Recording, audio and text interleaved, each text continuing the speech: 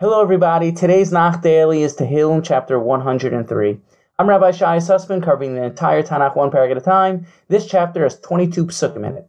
In this prayer, David gives thanks to Hashem for all he's done. In specific, he talks about divine providence and the kindness Hashem does for one's soul.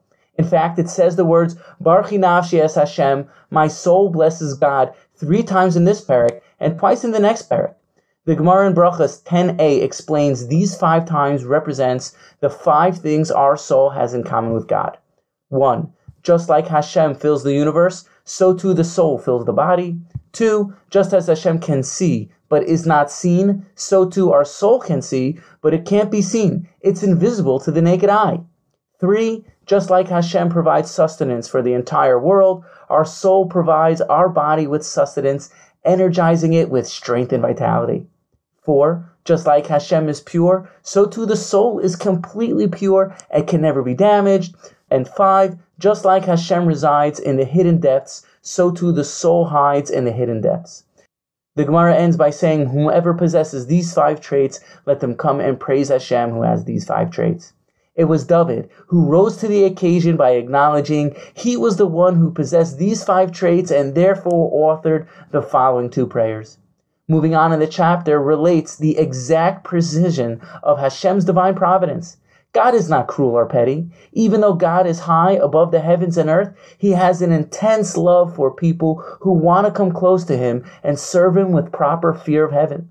So much so, even though our days are numbered, God's kindness lives forever.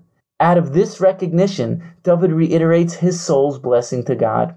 Now for the highlight pasuk. In verse 12, it says, Kirachok mizrach mimariv, hirchik mimenu es peshenu. As distant as east is from west, so does Hashem distance our sins from us. Both the Malbim and Radak explain the reason why the pasuk compares east to west is to teach just how much Hashem tries to distance our averos from us. The sun rises in the east and sets in the west. The 2 directions are polar opposites from each other. This is really a great pasuk because we see how Hashem judges us favorably.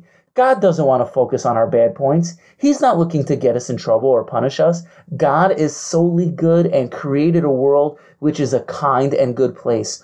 Olam chesed yibaneh. The world was built on kindness. Therefore, God's love for us knows no bounds. It can never be broken or severed.